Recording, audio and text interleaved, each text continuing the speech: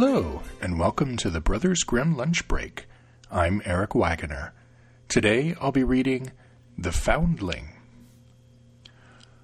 Once upon a time, a forester went out hunting in the forest, and as he entered it, he heard some cries like those of a small child. He followed the sounds and eventually came to a big tree where he saw a little child sitting on the top. The child's mother had fallen asleep with him under the tree, and a hawk had seen the child in her lap. So it had swooped down, carried the child away with its beak, and set him down on top of the tree. The forester climbed the tree and brought the child down, and he thought, "You ought to take him home with you and raise him with your little Lena." So he took the boy home, and the two children grew up together. However, the boy who had been found on top of the tree was called Foundling because he had been carried off by a bird. Foundling and Lena were very fond of each other. In fact, they loved each other so much that they became sad if they were not constantly within sight of each other. Now, the forester had an old cook, and one evening she took 2 buckets and began fetching water. But she did not go to the well simply one time, but many times. When Lena saw this, she asked, "Tell me, old Sanna, why are you fetching so much water?" "If you promise to keep quiet, I'll let you in on my secret." Lena, of course, replied that she would not tell a soul. Then the cook said, "Early tomorrow morning, when the forester goes out hunting, I'm going to heat some water over the fire, and when it's boiling, I'm going to throw Foundling in and cook him." Early the next morning, the forester got up to go out hunting, and when he had gone, the children were still in bed. Then Lena said to Foundling, "If you won't forsake me, I won't forsake you." "Not ever," said Foundling. "Well then, I'm going to tell you something," said Lena.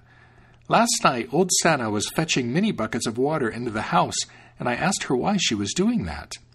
She said that if I wouldn't tell a soul, she'd let me in on her secret.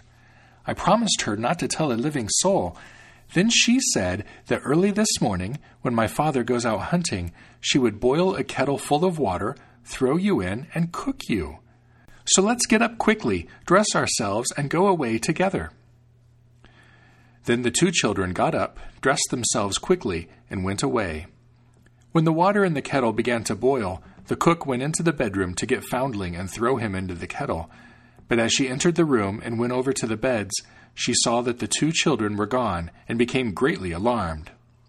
"What shall I say when the forester comes home and sees that the children are gone?" she said. "I'd better send some people after them to get them back."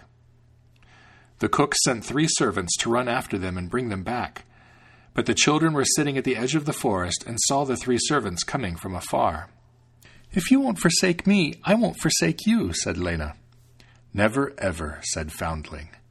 "Then change yourself into a rose bush, and I'll be the rose on it," said Lena. When the 3 servants reached the edge of the forest, they saw nothing but a rose bush with a little rose on it. The children were nowhere to be seen. "There's nothing doing here," they said, and they went home, where they told the cook they had seen nothing but a rose bush with a rose on it. Then the cook scolded them, "You blockheads! You should have cut the rose bush in 2, plucked the rose, and brought it back with you. Now go quickly and do it." So they had to set out once more and look for the children. But when the children saw them coming from afar, Lena said, "If you won't forsake me, I won't forsake you." "Never ever," said Foundling.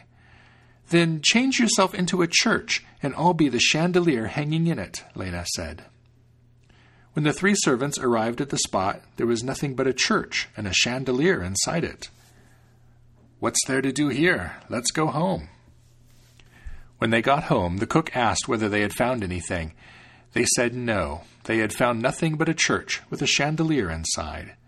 "You fools," the cook scolded. "Why didn't you destroy the church and bring back the chandelier?" This time the old cook herself set out on foot and pursued the children with the 3 servants. But the children saw the 3 servants coming from afar, and also the cook, who was waddling behind them. "Foundling," said Lena, "if you won't forsake me, I won't forsake you." "Never ever," said Foundling. "Then change yourself into a pond," said Lena, "and I'll be the duck swimming on it." When the cook arrived and saw the pond, she lay down beside it and began to drink it up. However, the duck quickly swam over, grabbed her head in its beak, and dragged her into the water. The old witch was thus drowned, and the children went home together. They were very happy, and if they have not died, they are still alive. The end. The Brothers Grimm Lunch Break is released under a Creative Commons Attribution, Non-Commercial, No Derivatives license. Download it and share it all you'd like, but don't change it or sell it. The translations used are copyright Jack Zipes and are used with permission.